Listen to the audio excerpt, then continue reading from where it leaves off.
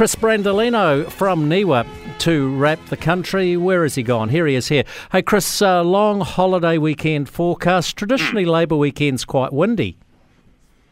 Oh, I can tell you this, it's going to be a pretty settled weekend for much of the Motu, and warm. Now, I guess first things first, we do have to concern ourselves with frost tomorrow morning. Yep. So interior portions, even interior portions of the North Island, may see a bit of a light frost.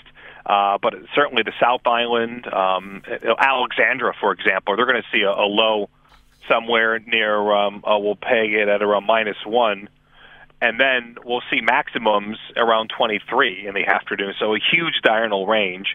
And then on Sunday, so cold start tomorrow morning, but Sunday we're looking at temperatures well into the 20s for the east of the east of the South Island, I beg your pardon.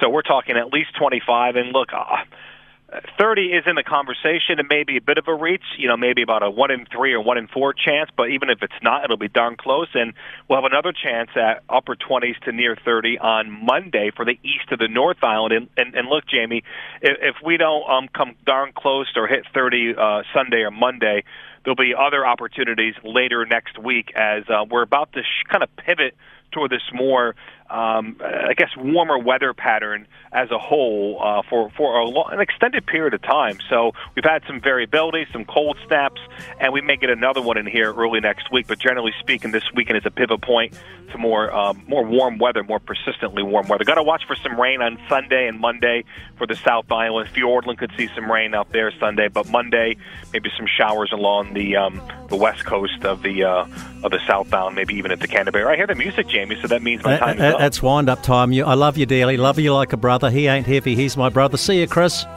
Oh, he's gone.